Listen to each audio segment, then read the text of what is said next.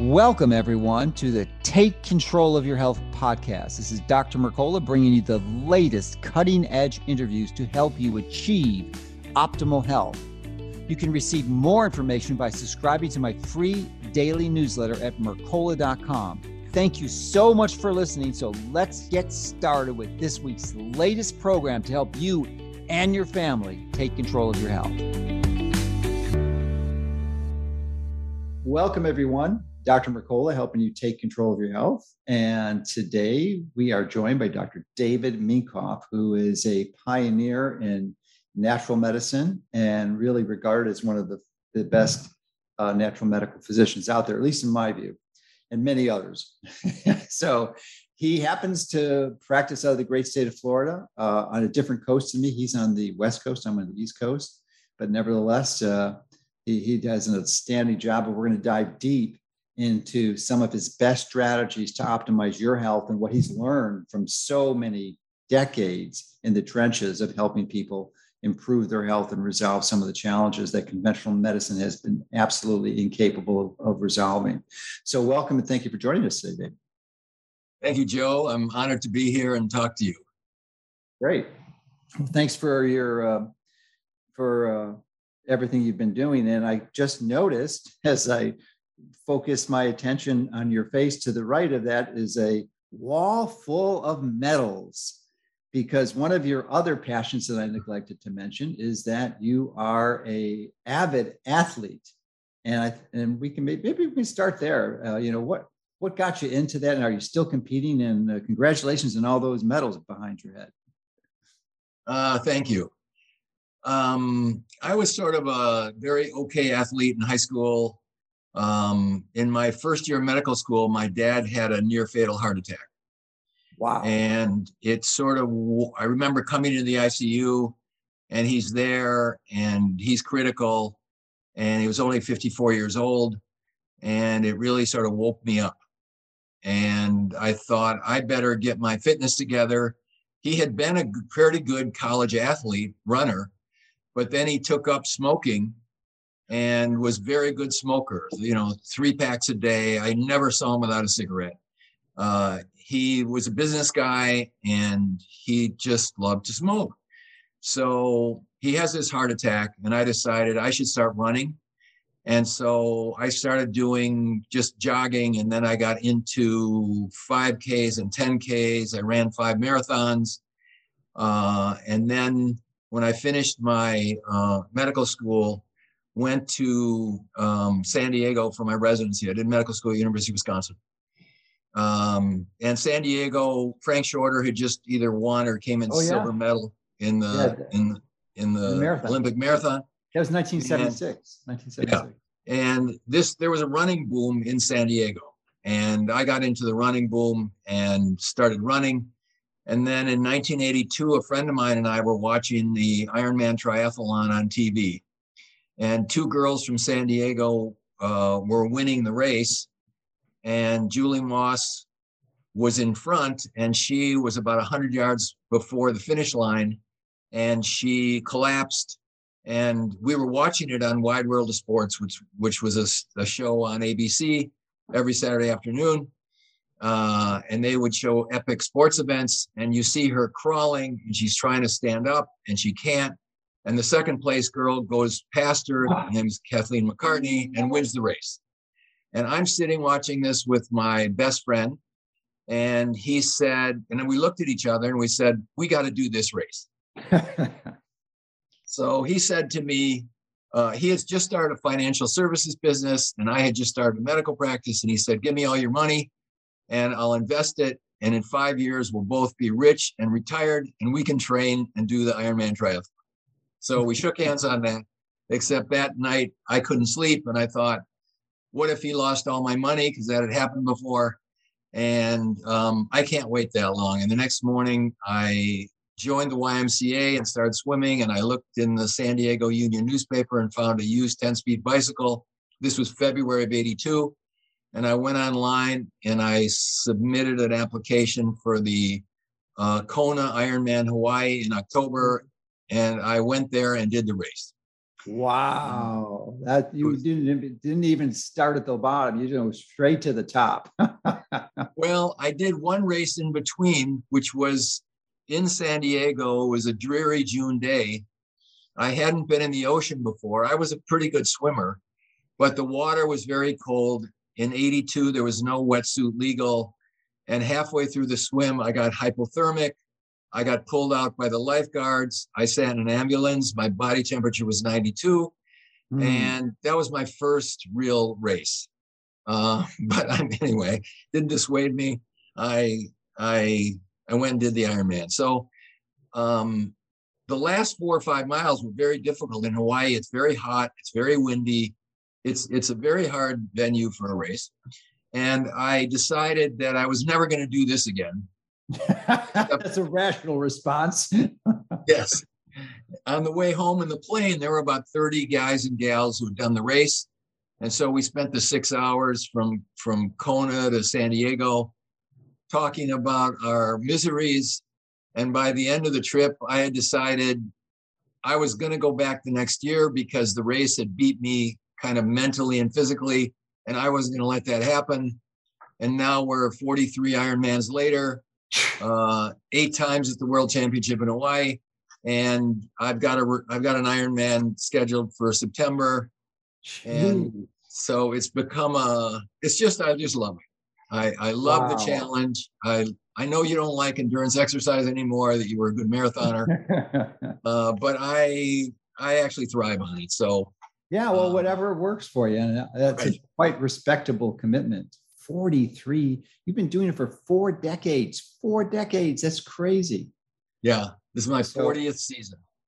that is crazy. So congratulations. Thank you.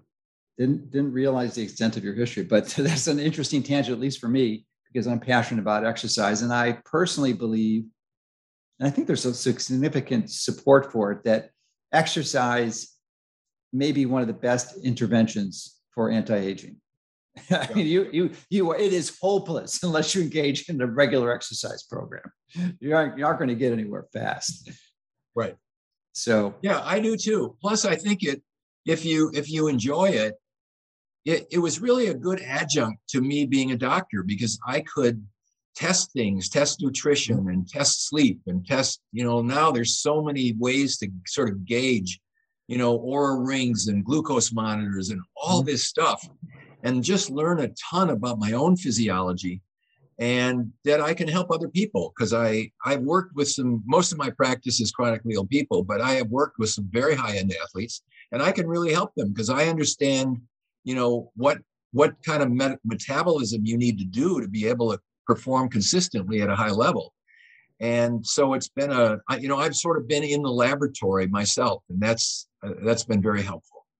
yeah, well, so let's dive into what you have learned for over 40 years in the trenches, helping to people recover from their chronic illnesses and failures with the conventional medical system. So, well, why don't you tell us a little bit about your practice, and when did you get to Tampa, or actually not Tampa, St. Petersburg? Is it Clearwater? Clearwater, okay. So they're all close together. Clearwater, Yeah. St. Petersburg, Tampa. So, what was your journey to get from San Diego to Clearwater?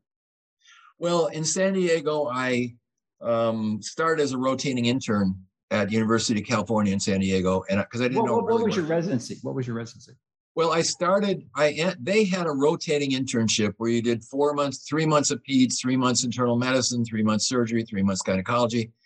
And I started at that because I didn't know what I wanted to do. And the first 3 months I was in pediatrics, and the chairman of the department there one day said to me, you'd be a good pediatrician. I said, okay. And then I switched it to do a 3-year pediatric residency. Ooh.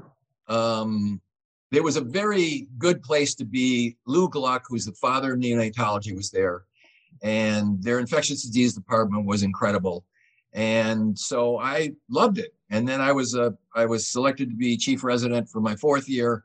And then I still wasn't sure what I wanted to do. And I decided to do an infectious disease fellowship. So it was supposed to be a pediatric infectious disease fellowship, but we spent a lot of time with the adult guys. And so I I left there being very comfortable with infectious disease, whether adult and pediatric. And I went into practice with a guy who had a combined hospital infectious disease practice and then general pediatric office. So I was infection control officer at a big hospital, and I also ran a neonatal intensive care unit. So I was sort of eclectic in my training. And in the early 80s in San Diego, there was a ton of people from the Hmong area in Southeast Asia. And so the infectious disease was very interesting, like tuberculosis and parasitic disease and lots of stuff. And there was the beginning of the AIDS epidemic. And so we had all these guys in the hospital with these very complex infections. Nobody really knew what was going on. So it was very interesting and very stimulating. And I stayed on as a adjunct clinical professor at the university, where I would attend a couple months a year for the residents and make rounds with them. And that was also fun. And I did that for 10 years. I had a side job because I had 3 kids and I needed more money. And I started working emergency rooms. And my emergency room was about 2 hours from San Diego. It was in Brawley, California. So I'm in San Diego. It's a 2-hour drive. It's right on the border on the eastern edge of California. And it's a border town, but the drug traffickers from Mexico would come across, and our emergency room was the spot where a lot of them landed if they got in trouble. And there was a recreational vehicle park close to there. So on a busy weekend, there'd be 70,000 people on 4-wheelers with lots of beer, and they would end up in the emergency room.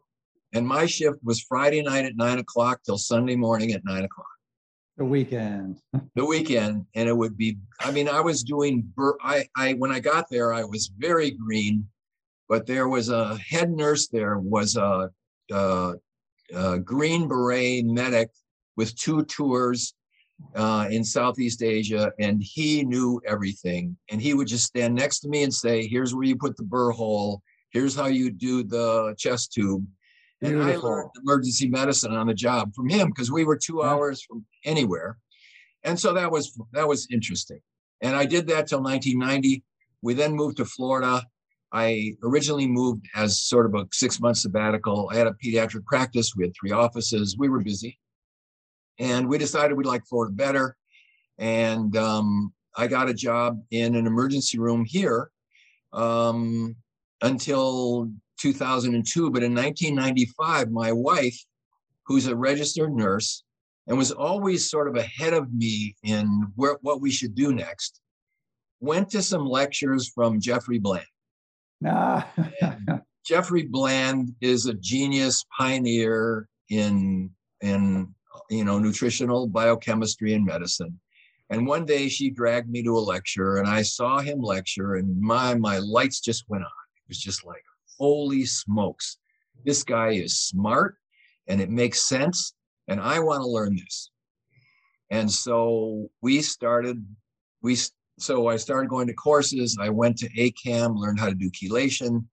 In her nursing office, she owns a home healthcare nursing business. So she set up we set up a little part-time office in one of the places. And I was still doing full-time emergency room, but but I would see people just for fun. And I think I met you the first time in Seattle at Dietrich Klinghart's course, because next door to this nursing office, a guy moved in who had on his marquee natural dentistry. And one day I bumped into him and I asked him, what is natural dentistry? And he said, well, we believe as natural dentists that the mouth is actually part of the body. Imagine that. You wouldn't imagine that, right? And you wouldn't do anything in the mouth that you don't do in the body. So why would you put mercury in? You never put mercury in a wound. Mercury used to be in contact lens solutions, and they took it out because it's poisonous. So he said, and like root canals, he said, where in medicine do you ever leave in dead infected tissue. Well, never. So we don't think that's a good idea. So I said, I need to learn more about this. This is interesting. And he said, well, you should go to Seattle. There's a guy there named Dietrich Klinghardt, and he teaches doctors. And I went there, and I think I met you for the first time there, probably late 96, 97, somewhere in there. And then from there, I went to Dr. O'Meara in New York. I spent 175 hours in courses with him. He was at Columbia. He's a brilliant man. And then Thomas Rau, who's a Swiss doctor, came to the US and did a couple-year course for a handful of US doctors in European biological medicine. And I started to get my education. Mm-hmm. And I started this practice, and we started to get pretty much right off the bat very, very good results with people. Like chronic migraine headaches were going away, and rheumatoid arthritis pain was going away. And as I got into it, I just sought out the best people that I could find to help me learn how I could do this better. And that's been 25 years. And so I left the emergency room in 2002, and we've been just going gangbusters since then. You're one of my major mentors. I have to thank you, because your newsletters and the interviews that you do and your books, have really advanced my education and helped me help, thousands and thousands of people. We have a very big practice now, and it's just so much fun, because there is just many, many new ways to help people get better that actually solve the problem with their bodies. If you have a chronic illness, high blood pressure, high cholesterol, rheumatoid arthritis, Parkinson's disease, the repertoire of standard medicine is just not very good. They might help you with symptoms, which is fine for a while, but you are headed toward an endpoint which isn't going to be what you want. I talked to 3 smart doctors over the weekend. Saw your interviews on hyperbaric. We have 7 hyperbaric chambers. We've been doing it for years. It's a wonderful treatment. And, I talked to 2 doctors that we've been doing methylene blue for about 5 years, but I talked to a couple other guys who had some other ideas on it. So, and then I learned about intranasal NAD. Fascinating. Mm-hmm. So it's just the field is exploding with amazing people who are coming up with things that help people that have a downside that's practically zero. So, thanks for sharing that journey. And it really reminds me that because I've shared a similar journey to acquire my knowledge, because there is no school you go to. There's no postgraduate residency training to learn this stuff. You really have to hop, skip around and find the teachers and go to their courses in different states or countries like you did. So it's a great testament to people like yourself who really are able to do the due diligence and make the journey and the efforts and achieve the results. I had you mentioned Dr. Bland was the catalyst, and I find that interesting. I had actually caught up with him in like 86 or 87 when I first met him, and definitely was intrigued with his biochemistry. But there were so many other teachers beyond that, that just really catalyzed my interest in learning. And at one point, I neglected to mention when you mentioned that you ran the race with Frank Shorter. I think it was your first race. Or no, that catalyzed your interest in triathlon. But my first race was in 1976, and Frank Shorter was in that race. It was I think it was a 20-kilometer race, 20K, so about 12 miles. And of course, he won the race. I'm pretty sure he did, because he had just come off the silver medal, and I wasn't anywhere close. I was like thousands back, but it was fun to be in the same race with him. Yeah. Those are fun days, fun times. Yeah. So anyway, so thanks for sharing that journey. But now what I want to jump into is some of the highlights of what you've learned over these 40 years in the trenches. It actually pretty much 25 years, because the question I had as you were sharing your story, I did not realize that you had infectious disease, pediatric infectious disease background. So I'm wondering if you would you consider yourself indoctrinated into the vaccine approach, and if your position has changed any since that training, and you've been in the trenches and seen the damage that many of these vaccines can do?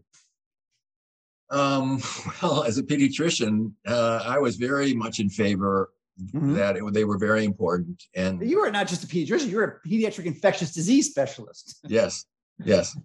So at the time I was pushing people to do it, and I would end up in the emergency room seeing a kid who was 4 months old and he had a fever of 104 and he'd gotten his DPT shot that day. And what we were taught is, look, this is a reaction. He's going to be fine. Don't worry about it.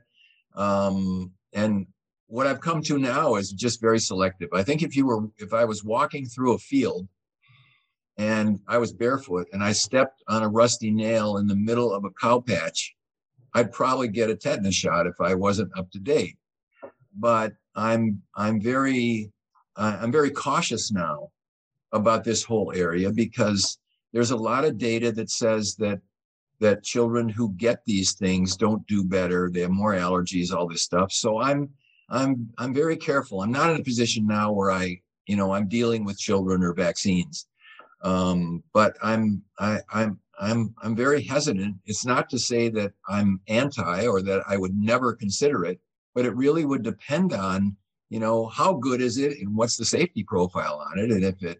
And unfortunately, much of the safety profile isn't very good on a lot of stuff. I went through the Lyme vaccine thing, and it was like, holy cow, these guys, this was a bad, this wasn't a good vaccine, and they pulled it smartly. They pulled it. So my approach really to this is that in virtually everybody that I see, they were fine until they weren't.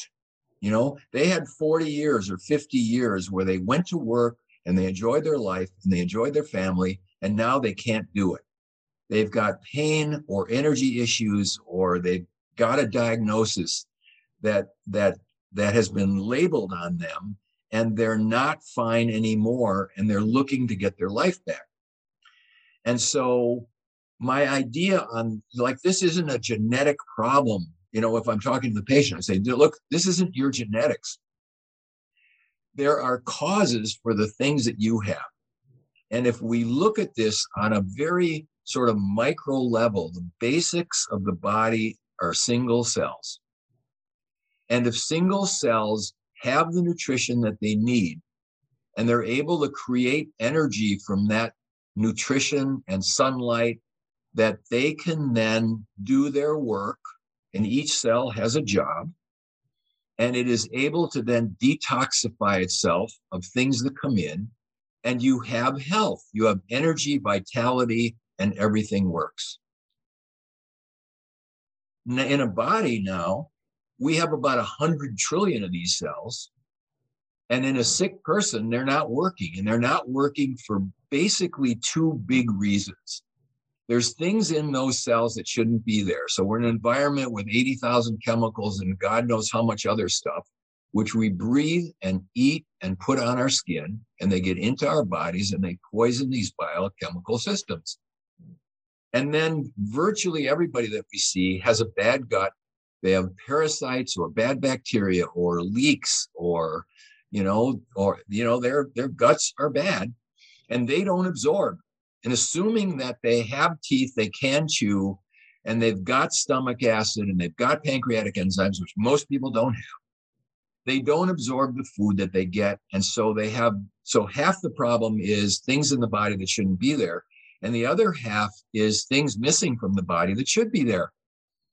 And if you can solve the problem with the individual patient of what's in you that we got to get out and what's not in you that we got to get in, and then sometimes in some cases, there's sort of mechanical stuff, like we need chiropractors or acupuncturists or massage therapists or things like this because there's a joint out of place, or, their cervical vertebrae are out of place, or they, sometimes they might even need surgical intervention. So but the big two are you're toxic and you're depleted. And so my approach to people then is, what are those things?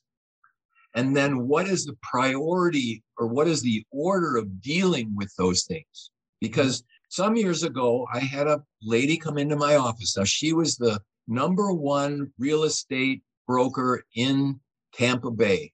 So she's very bright. She's very successful. She went to a practitioner who diagnosed her with heavy metal poisoning. Mm-hmm. And he gave her IV chelation. And she literally turned into a bag lady.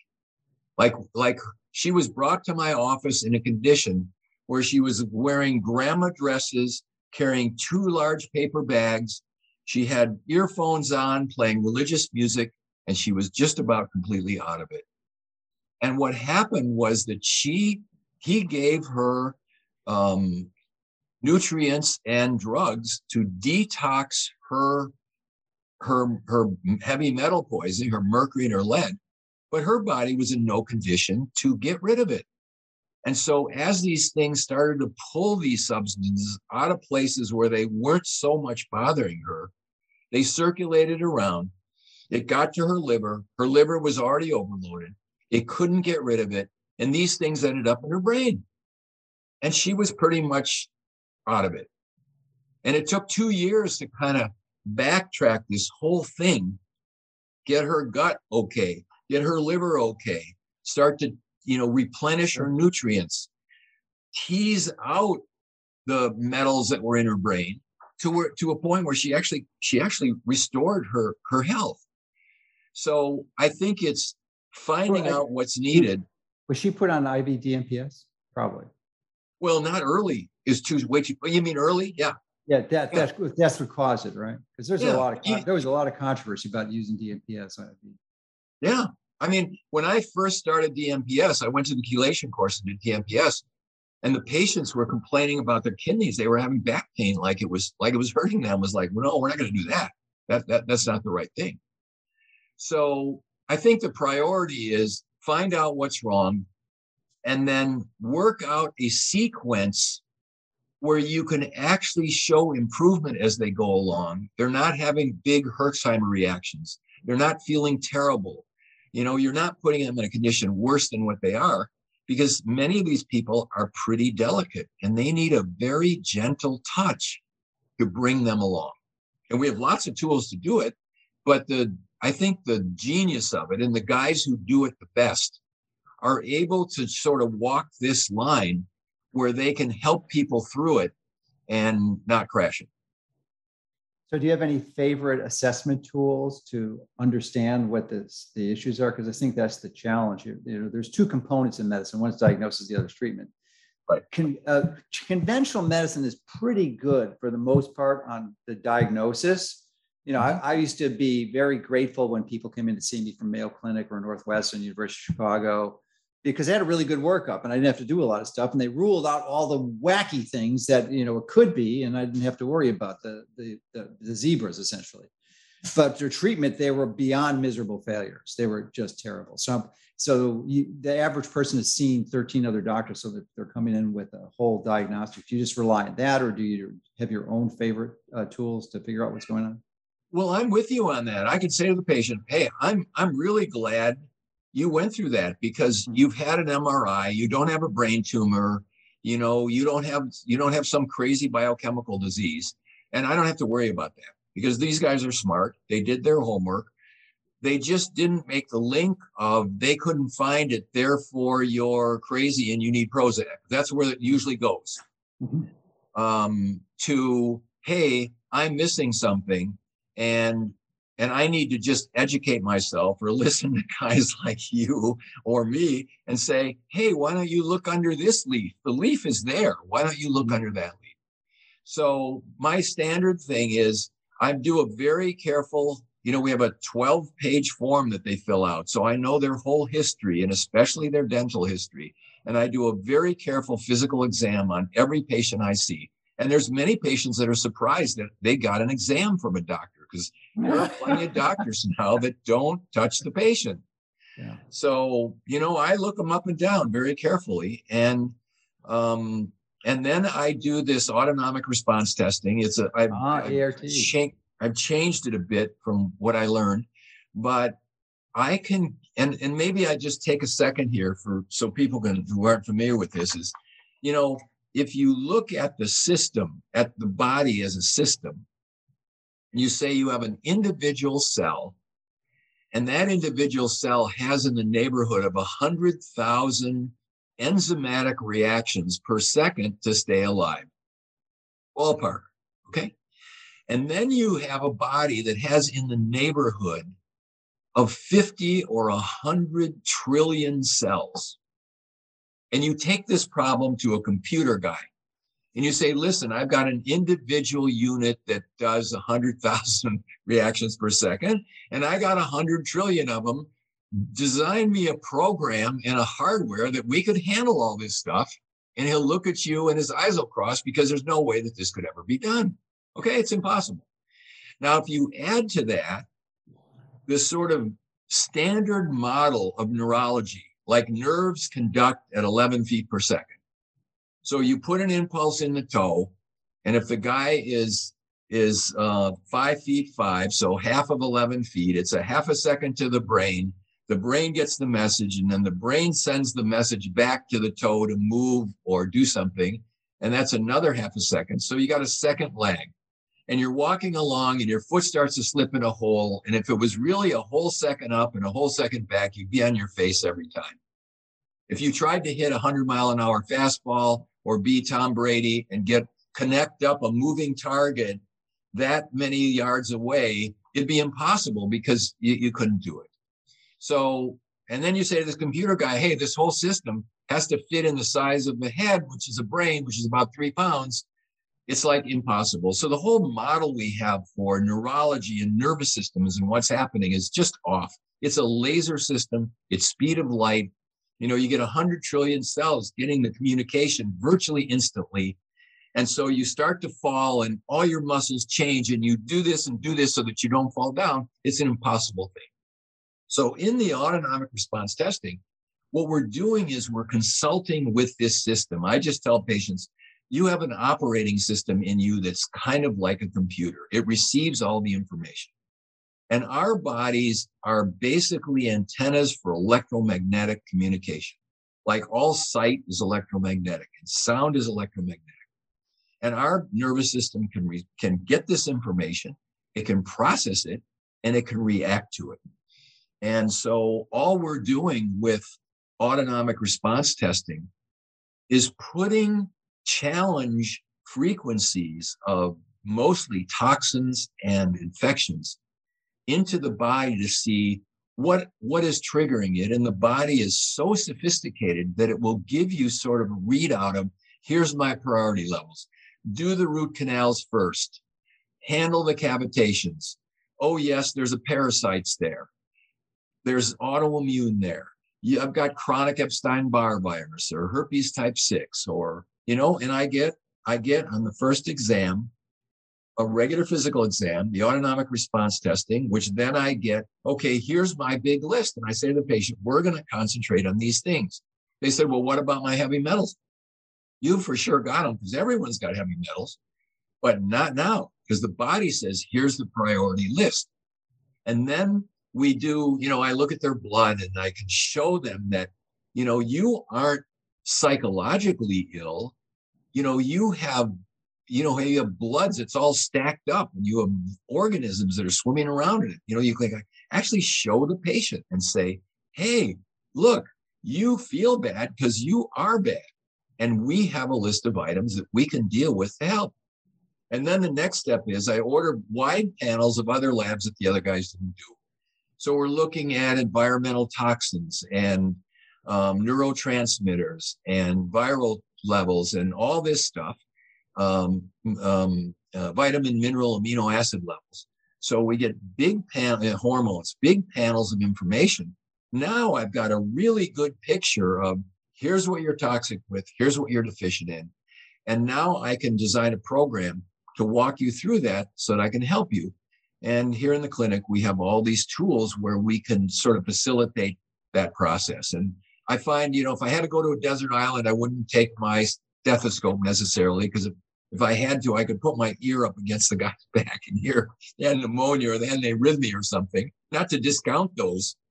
But the big tool is that. And what I encourage doctors to who are interested in this field is you've got to learn a way to dial into the autonomic nervous system, because if you're not, you really are going to be blindsided because you won't be able to help the person. And I find that over and over and over that you can, as a physician, you can spin your wheels. But if you don't have a way to get at this or look at this, and some people do it with electrodermal screening, some people do it with muscle testing, okay? But you've got to be able to tune into this if you're going to really help these patients, because they're complicated and they're a little bit tricky. And this allows you a tool to be able to really dial into them and get them actually better. Okay, so now I know your secret sauce. But interestingly, I reached the same conclusion when I was practicing, that you can get all the blood tests and lab tests in the world, but ultimately, if you're not integrating some type of energetic analysis, you're going to miss the boat big time. So, and we use a variety of different muscle testing techniques from basically based out of the chiropractic world, like TBM and NET and some other derivatives. And it was enormously helpful, enormously. So I'm wondering with the ART, which is Dr. Klinghart's version of muscle testing, if you actually did the testing yourself and how long it took. Just curious. You mean, do I do the testing on patients? For the ART, yeah. Because I think it can be pretty timely. It's at least a half hour to an hour for an extensive. I've modified what I learned from him so that it actually is pretty quick, 5 to 10 minutes. I can do the complete exam so that I get what I want. Of course, you're Mr. Efficiency. That's great. Well, I'm not relying on it as my only tool, but I want this priority. Like, what's the big ones? What are the big ones? Because then I don't have to wait for lab reports to get the patient started. A lot of people come from out of town, and I can say, okay, here's where we're going. I can put them, start them in the IV room or the other stuff because I've got a good handle on it. And honestly, it's rarely wrong. Like, if you're an experienced guy and you've done a lot of this, the things that I find, they're actually there. Mm-hmm. And when you do lab tests to try to find, is that actually there? Like last year, if the opening block of their autonomic nervous system is, let's say, root canal, and I put them on the table, and root canal is the thing that comes up. Last year, so I have a biological dentist 3 blocks from here, and I just write them a prescription for a cone beam CT scan. And I send them over there to get the scan. And my dentist is really good. They don't see him. They don't do anything. They just go there. I order the scan. He does it. He's trained by the University of Florida to read the scans. And I get this. I get a couple of days. I get the report from the scan back, and it says root canal. There's an abscess visible there, so this is really a bad deal. And last year, out of 142 people that I saw that on the ART exam, there was a diagnosable condition with the teeth. Mm-hmm. On 137 of them, it was there. So as a diagnostic modality, 137 out of 142 is pretty darn good. And so I have a lot of confidence in it, and it really helps me to direct people so that they can, so that we can get them figured out. Yeah, that's great. It's the 3D cone beam CT is an amazing tool. You almost don't even, it's so good. You almost don't need a report. You can just look at it and see it yourself. It's so obvious. It's not rocket. A 2D black and white conventional X-ray is not so easy, but the 3D cone beams are just phenomenally useful. So congratulations on that. And I also wanted to comment on one thing you said earlier too, when you were describing your practice, and you said about 85% of the people you see get better. That is a sign of a doctor with integrity and someone tells the truth. Because in my experience, anyone who claims a higher rate is deluded, because no one gets those results, because nothing is 100%. You could have incredible tools, but there's always some version derivative that just sneaks through. So I'm just delighted to see that you affirm that statistic. Yeah, and there's a complaint. There's always a patient. I say, look, this is two-way. I'm going to tell you what to do, and you got to do it. Well, that's right. Compliance, sure. We do a medical symptom questionnaire at every visit on every patient, and that's very helpful. You get a sick patient, and the symptom questionnaire goes up to 200.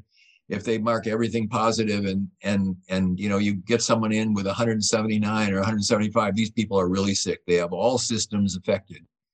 And then you see them 6 or 8 weeks later, and it's gone from 179 down to 59. well, how are you doing? Well, geez, I'm doing way better, way better. And then you see them 2 months later and they're down to 19.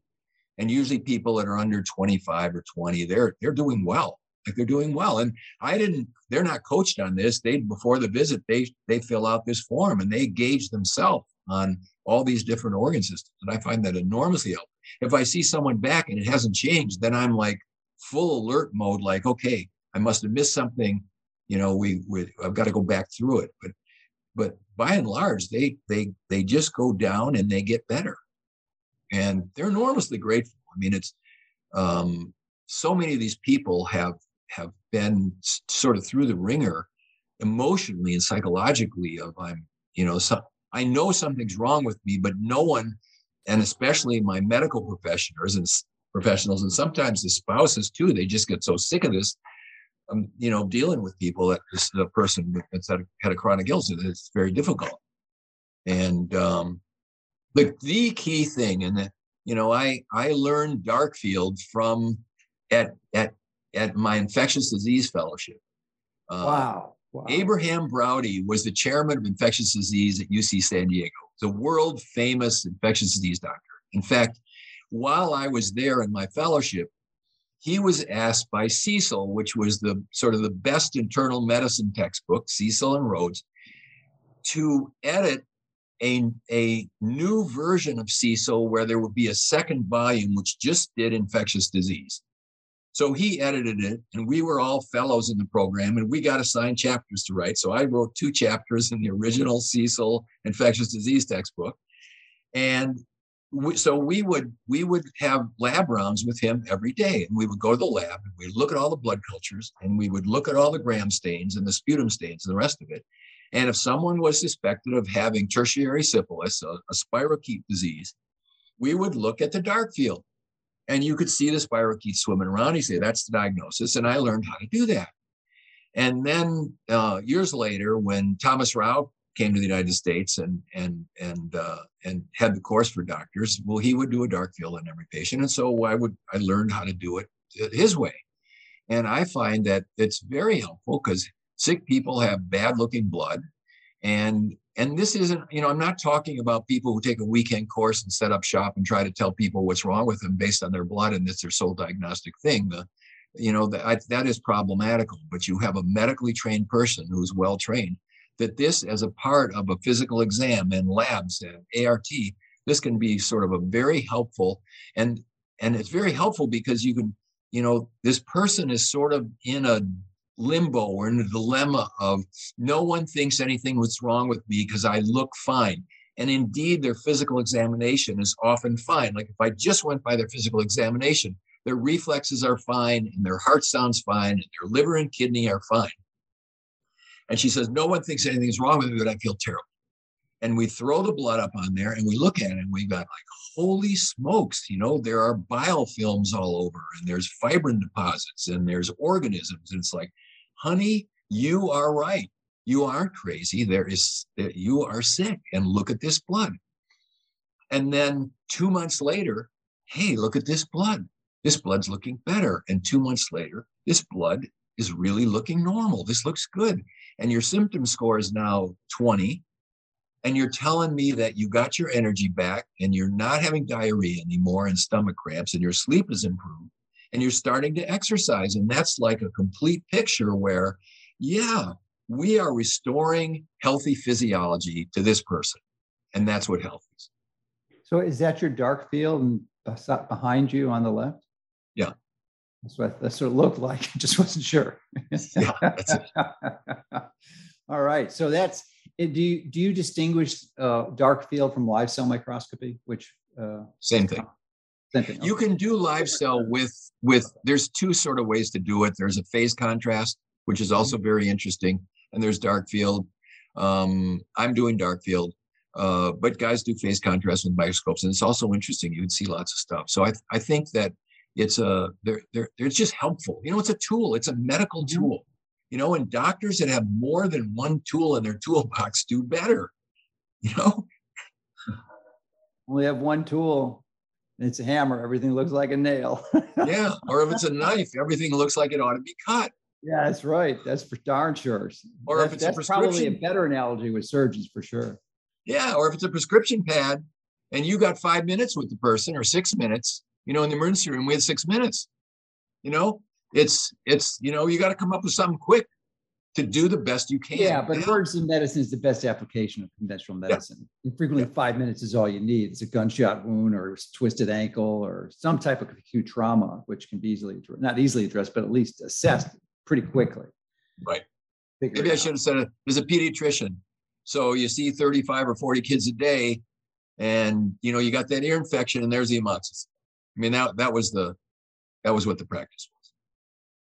All right. So thank you for reviewing your diagnostic strategy, which is very interesting and I think really crucial to have that type of tool. And I find it fascinating that you use the feedback from the patient, which is probably the single best barometer of their progress. So better than any test you can do, I would think, because it's how they're feeling, and their ability to answer a 200-question survey is going to give you a really good clue.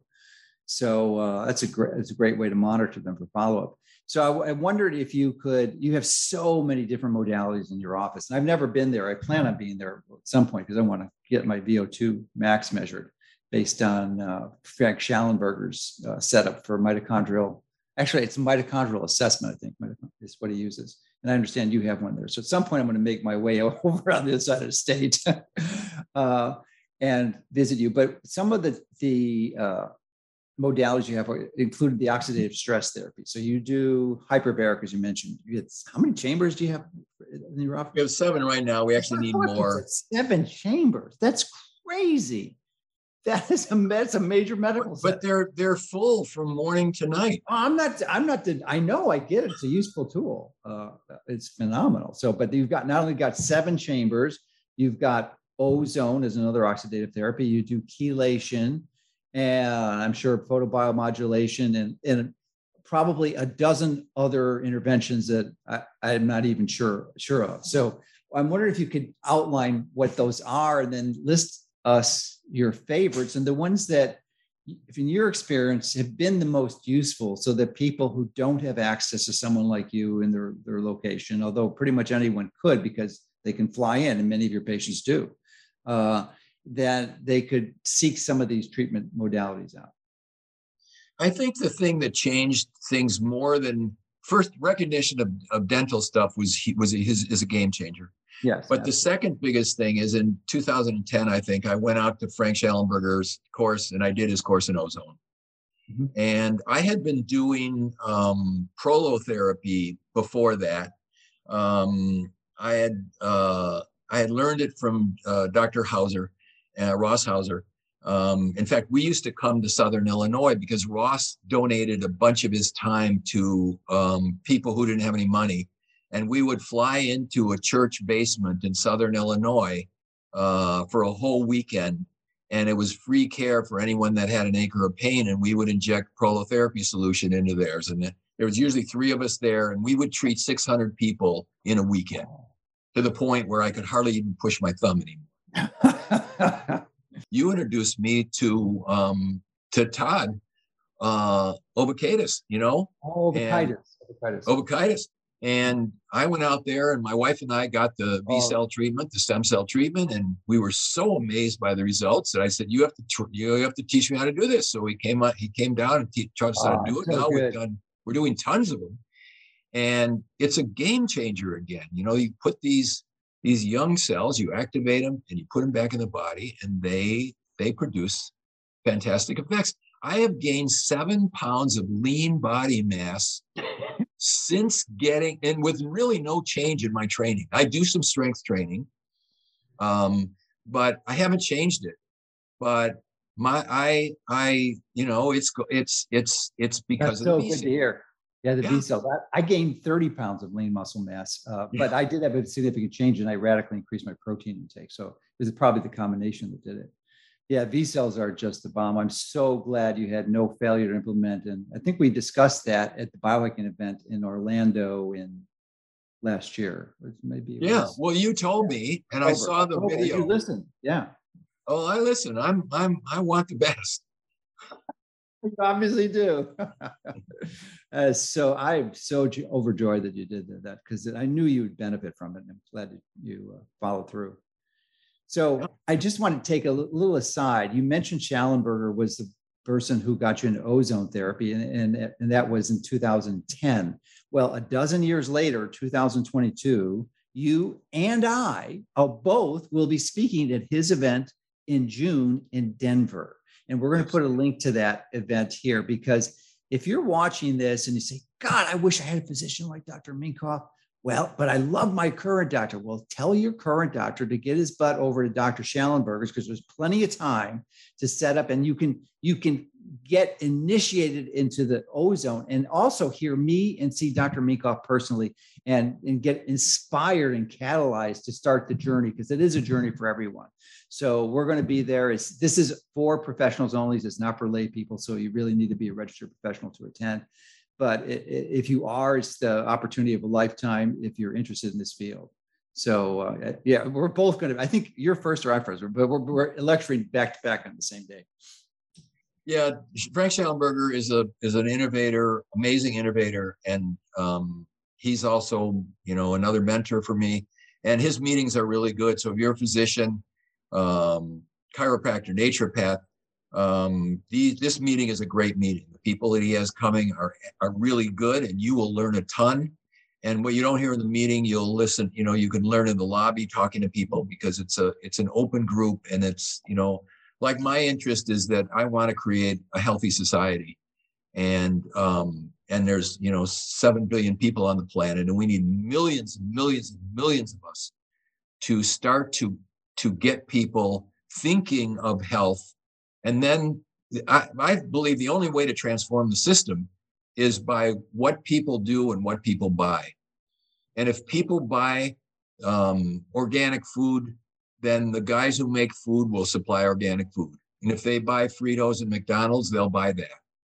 And it's sort of a one person at a time thing. If we can change people's minds, we can get glyphosate out of our crops, and we can get biodynamic farming, and we can get the new drugs or supplements, and we can transform the society, because it's going down pretty fast. Yes, indeed. So part of ozone therapy, you alluded to it earlier, was EBOO or EBO2, which is similar but not the same. So I want you to discuss that a bit. The reason I got interested is that I have an energetic, analytical person who gave me guidance that she actually found it first and had it done herself, and said this would be unbelievable to precede the V cells. So just personally curious, are you doing that like a day or two, maybe even 3 or 4 days before the V cells, to create a healthier environment for them so they can nurture and grow well? And then I'd like you to go into deep, because when I first found out about that last year, there were less than 10 clinics in the whole country that were doing this, and yours was one of them. I have not seen you or anyone in your office for this, but I actually saw 2 clinicians in California, because that's where Todd was. So Dr. Todd, to get the V cell. So I thought, I just got the treatments there and then went and got the V cell therapy. So, so enlighten us about EBOO. Well, I heard about it from a doctor in Santa Monica on a blog, and I called him and said, what about this? And he said, yeah, it's great. So we got one, and we started using it. So EBOO is, it stands for what it actually means, doesn't matter what it stands for, but it's a way to deliver oxygen and ozone to the body in a setup that's like dialysis. So one IV goes in one arm, it goes through a machine that has a pump so it can pull the blood out of the body. It goes through a system where the blood is exposed to oxygen in very high concentrations and ozone in low concentrations. And then it's recycled back to the body. Some of the new machines also then are exposing that blood to ultraviolet light.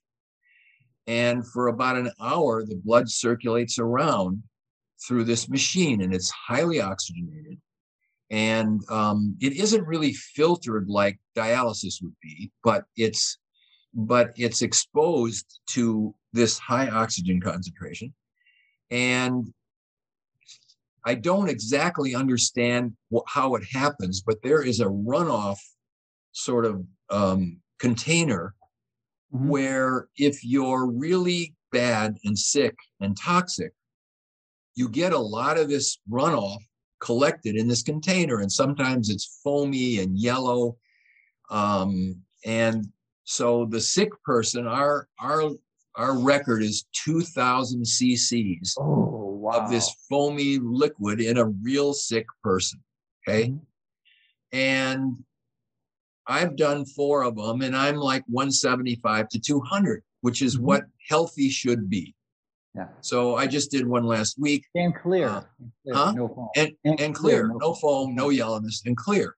So I'm careful, like my food is really careful. I'm just like careful because I know what kills people, and I don't want to, I want to make it as long as I can. So, and then you'll see there are 2,000, and then the next one, they're 1,500. And sometimes it's 4 treatments, sometimes it's 6. Yeah, but obviously you're going to have professional training. And just wanted to make a few comments on the EBOO is actually short for extracorporeal, means outside the body, blood, oxygen, and ozone. And as you very well stated, it's not just ozone, even though it's an ozone generator, but the ozone generator is hooked up to an oxygen cylinder. So you're getting both. Actually, I think 95% of the treatment is oxygen and the rest is ozone. So and that filter that it goes through, a lot of people get confused. They think that's doing the magic, but it's only a catalyst for it because it creates a much larger surface area so that you could actually expose much larger volumes of blood than the traditional ozone administration.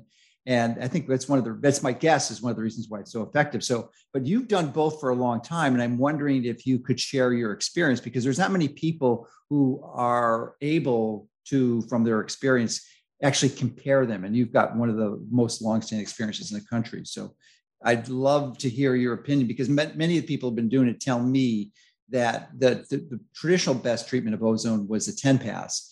And this seems to be far superior. So I'm wondering what you're seeing in your clinic.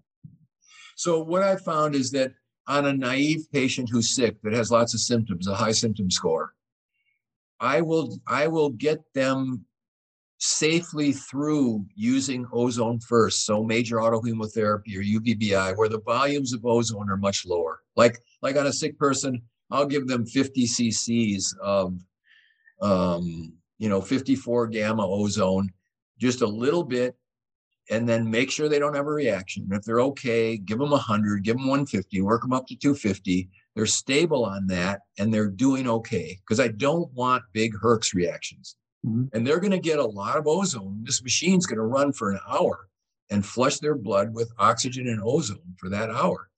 And so once they're through usually 8 or 10 of the regular ozone treatments, I will then graduate them to doing an EBOO. And I think it's stronger, it's better, but again, better is they can handle it.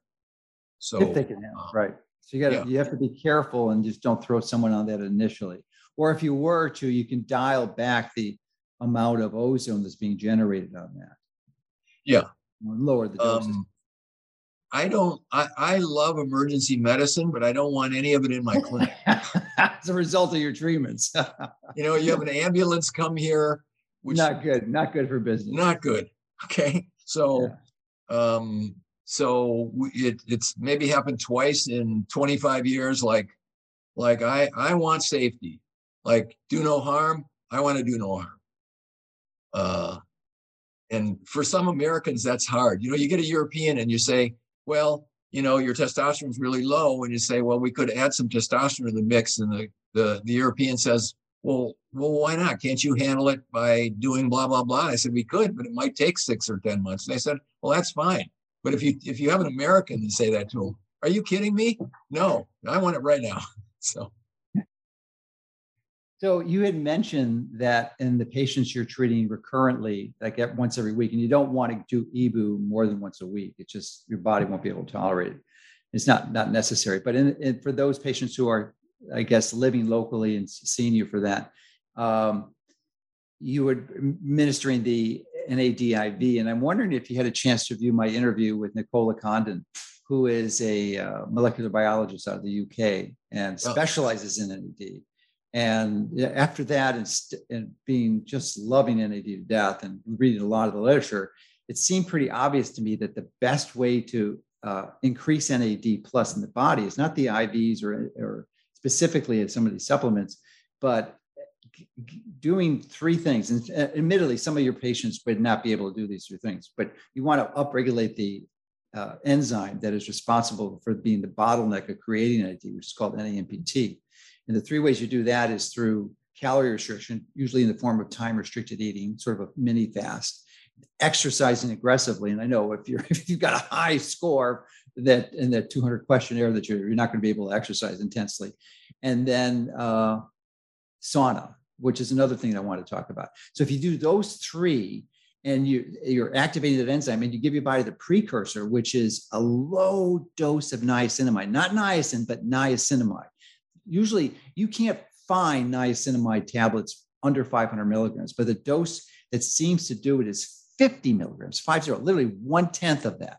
So you could buy the powder and measure it out with a really tiny teaspoon, like a 64th of a teaspoon, and do that 3 times a day. So you're giving them the raw material to create the NAMPT. And if you upregulated that enzyme, you're able to do that. So I wonder if you saw that or played with that approach. I have it. The supplement that she put together, this Time Plus. It's actually higher. She's got like 250 milligrams in there. I'm always a guinea pig, so I take 3 in the morning and 3 at noon, and I found I like it. And I put a lot of people with mitochondrial issues on it, and I found that it was that it's helpful. So for me, it's got to be simple too. And if I'm measuring niacin, you're measuring mitochondrial function, so you can get a good clue. Yeah. So have you tried the niacinamide by itself, the low dose niacinamide? I haven't. Okay, you've got to play with that, and maybe we're going to be seeing each other in a few weeks. If you can, I would probably play with yourself personally, because you can buy like a 7 or 4 year supply of niacinamide powder for like $10. You can for your whole family or for even your clinic. You can give them enough niacinamide to try it. So it's pretty inexpensive. And most of the research on NAD is really related to the fact that they're given these expensive precursors like NMN and these new ones, MIB 626, which is coming out of Sinclair's lab, that are derivative of the NMN, but they're cost $100, $200 a month. It's not like less than a quarter month to 25 cents. Right. No. So anyway, that would be good. So let's go into some of the other therapies. I'm sure you are a big advocate of sauna. I don't know that you have sauna in your clinic, but I'm certain you recommend it. So maybe give us your experience with sauna as a therapeutic intervention. So terrific. We do the HOCAT. Yeah. Now, so HOCAT also, you didn't mention, but it also has a huge PEMF device in there, which is the Hugo. So it's a dual-based machine. Yes, and there's microcurrent in there, and there's UV light in there. There's infrared in there. And they breathe 100% oxygen while they're doing it. It's like 10 things at the same time. So it's very effective. And then I recommend people do sauna at least 3 times a week. So I do sauna 3 times a week. I think it's very important and it's very helpful as a detox. And the sauna I have has red lights in it, so I get red lights at the same time I'm getting the sauna. So it's if you're doing a lot of things and you can sort of stack them, it's easier. It increases the heat shock proteins, which refolds your proteins, and we all know that dementia is an epidemic. I have my thoughts as to what's contributing to it, but clearly in dementia, a lot of it has to do with the beta amyloid and the tau protein that get accumulated and are able to function properly. And heat shock protein helps prevent that. So, yeah, the Dane Goodenow stuff is very interesting on that with the plasmalogens. I don't know if you interviewed him or not, but No, I'm not even familiar with it. I haven't heard of it. So you'll love this. The book is called Breaking Alzheimer's. Dane, Dayan Goodnow. He's a lipid biochemist, and the introduction for this book was written by Dale Bredesen. No, Dale's great.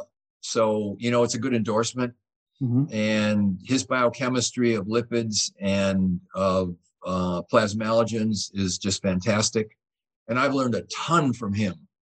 And we do his test on everybody too. He's got a lab now that can measure levels of these things called plasmalogens. These are very integral pieces of cell membranes. And he's got some very nice data about people with ApoE4 on a track of memory loss, measuring their plasmalogens, they're low, and then half the group giving them these supplements back. So these are stabilized lipids, phospholipids, and then them holding their own neurologically and not going downhill. He's done some what I think is incredible work. Good. And you've seen some good results with it by implementing it? Yeah. So I'm using that on people too. The one of the challenges in this practice is there's just too many good things to do. Well, that's where your energetic assessment comes into play, because you can prioritize and figure out which one. Because you're right. Without that, it's. I mean, there's literally many dozens of paths that you could take, and who's to know which is the best one to start with? Right.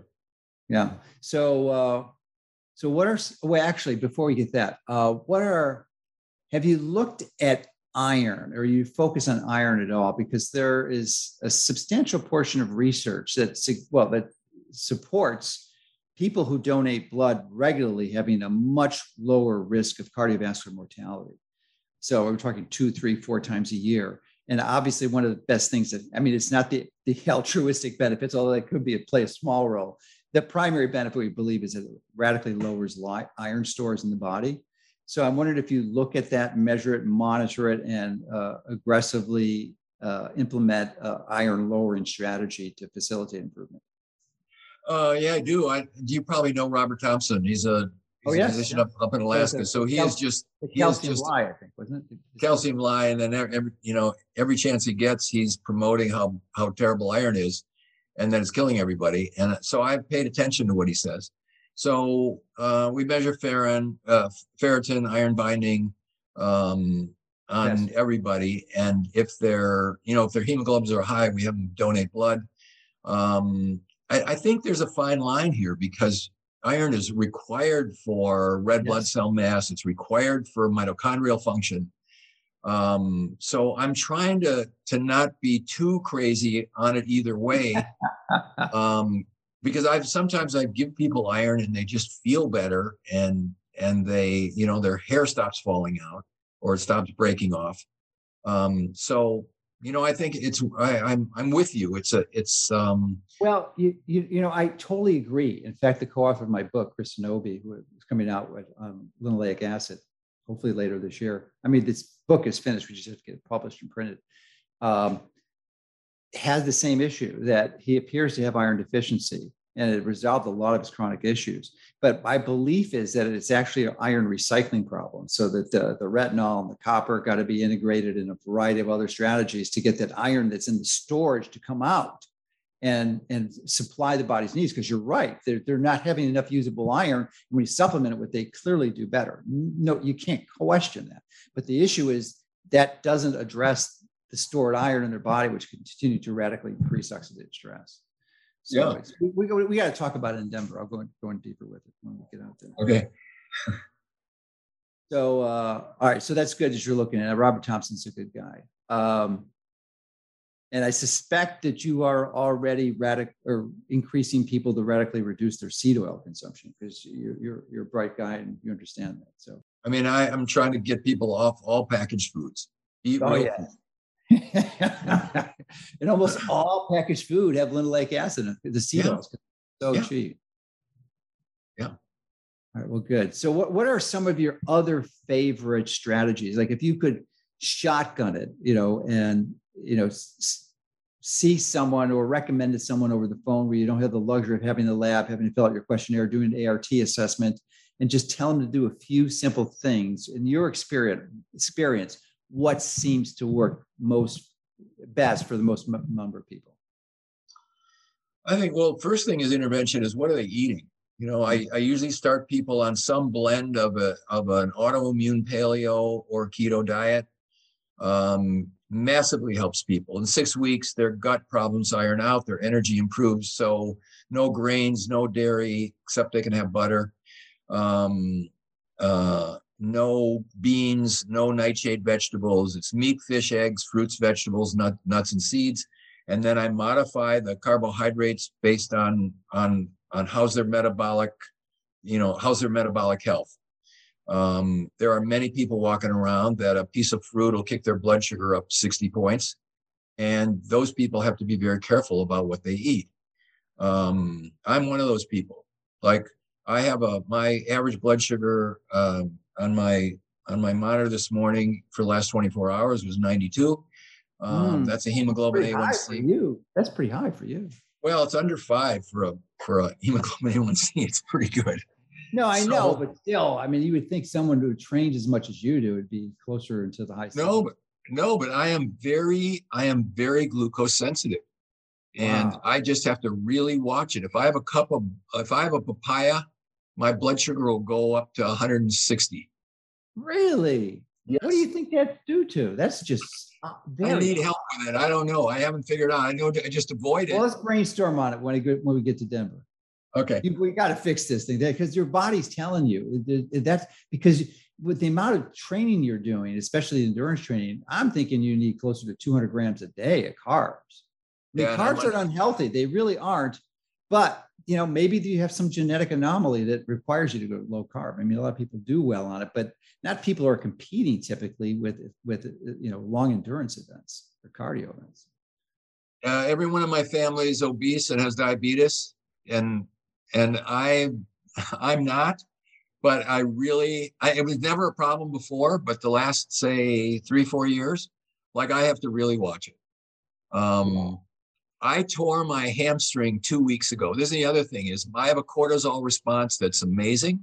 Mm-hmm. So I was on a bike. I was in San Diego. It was a fluke thing, but I tore my hamstring. And it just went back to normal now. But for 2 weeks, my average blood sugar was running 120. Now I'm eating under 30 grams of carbs a day. Were you in pain? Yeah. Yeah, pain will increase. Yeah. And I had COVID last year for 2 weeks. Same thing. I lost 8 pounds. I was eating hardly anything. My blood sugar was like 120, 125 all day long. Didn't matter. So I have a hyper response.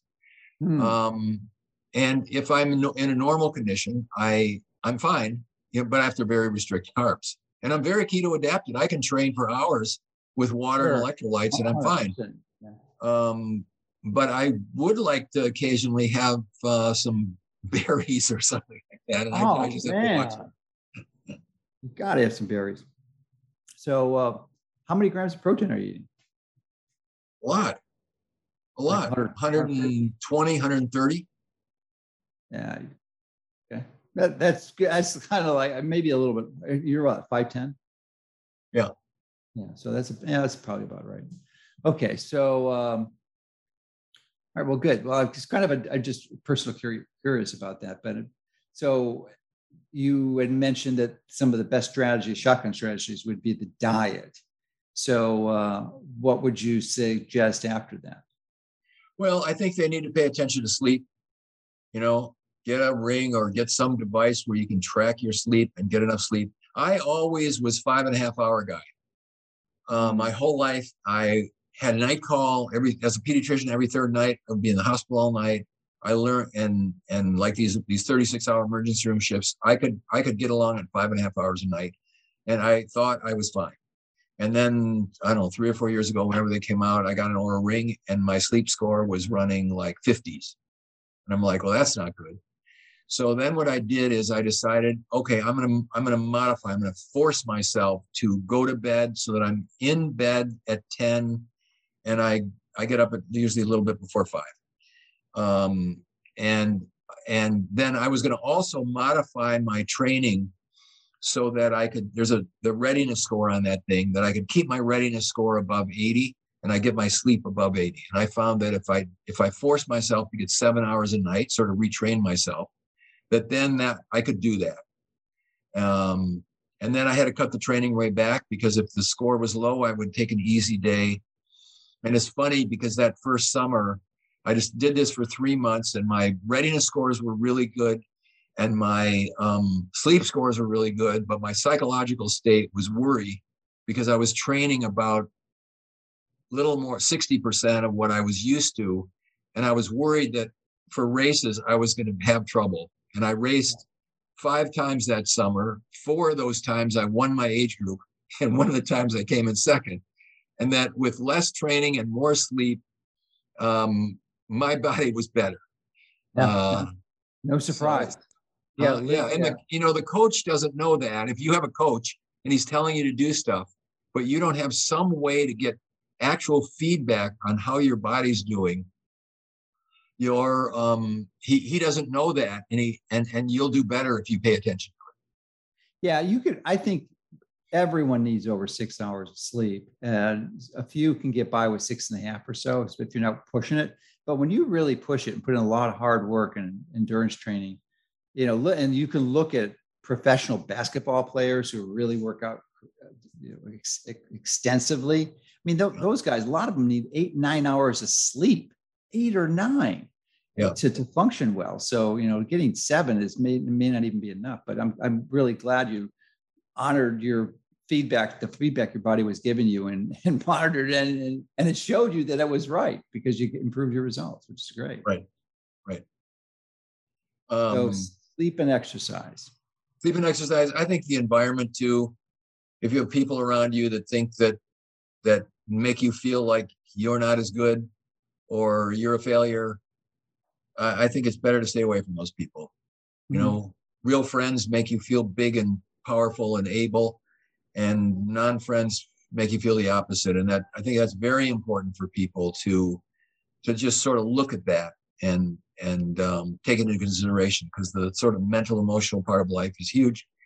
And health, you can't have health if you're all the time feeling terrible or feeling small or feeling unable or whatever those things. So I think that's a big part too. It's just like, you want to clean up your food and you want to clean up your environment and be with people who appreciate you and likewise. Yeah. So what are your favorite books that you'd recommend people to get up to speed on some of what you would consider the basic strategies for implementing lifestyle changes to optimize their health? I think one of the eye openers for me, I don't know if you've read it or you've seen it, it's an engineer's viewpoint on the mind and how it works. Like if you could take an engineer and say, what is the sort of a scientific viewpoint on here's what memory is, here's what stress is, here's how it works, here's how it affects you. And this, and I know this, is that, probably 80% of what walks into a doctor's office has some psychosomatic component to it, from ulcers to high blood pressure. Is Dianetics, the Modern Science of Mental Health, written in 1950. It's an incredible sort of viewpoint to say, hey, you have a mind, but you also have this other mind, which is very powerful. And we all have one. And just the noticing of that, like why do I get headaches around so-and-so? Or why does this affect me this way? And it just gives you an insight into, there is a mind which is on all the time. It never sleeps. It's there to protect you. And when things happen, it records it all, so that later, if you're in a similar situation, you don't have to think, you can just react. And it worked in the past, and it protects you. And there's a brilliance of like, wow, that is really interesting. It's not Freud, and it's not Jung, and it's not anything you have to do anything with, except, hey, here's an interesting model where there's actually axioms of like, here's how the rules are. Here's what the rules are for your own mind, just like E = MC², or that that there are sort of dynamics of life which are sort of have been discovered, and that to the extent that you know them and you can use them, you can be more sort of in control of your life and your emotions. So that's helped me. So I'm wondering if you have a website or more details, if people were interested in seeing you and coming to your clinic, if you can give some information for that. Yeah, our clinic is called LifeWorks Wellness Center. So lifeworkswellnesscenter.com is a place you can find me. Also have a nutritional products company called Body Health. So bodyhealth.com. There's hundreds of videos on there on exercise, sport, supplementation. That's where I hang out most of the time. So there's for the clinic, we are accepting new patients, and we see people, and so people can call or get information and see if we're the right fit for them. Well, terrific. Well, anything else you'd like to add?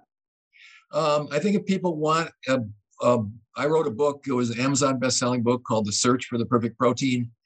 You can get it on the Body Health website free if you want to download it, or you can buy it on Amazon. There's a lot of information in there on health, and I have all my patients read it, on your intestines and health and what to take and how it works. And I think many people have found that's helped them in sort of figuring out their own health and how to be better. Terrific. Well, I don't know how anyone could listen to this long conversation and come up with anything other than the impression that you have a very impressive, established a very impressive collection of strategies to really help people. And I'm very impressed with your commitment to learning. That's the key. There's so many of us who go to school and after they graduate medical school or finish their boards for their last residency, they pretty much stop learning, or for those who are required to get recertification, but they just don't learn. They do the bare minimum and they just do their job, and it's sad. To me, in my mind, that's experience. That's the majority of clinicians, but you certainly aren't in that camp. You're a perpetual learner. You're driven to learn and continue to improve what you're doing. So congratulations for doing that and really compiling a very successful clinic and helping so many people. Thank you so much. Thank you so much.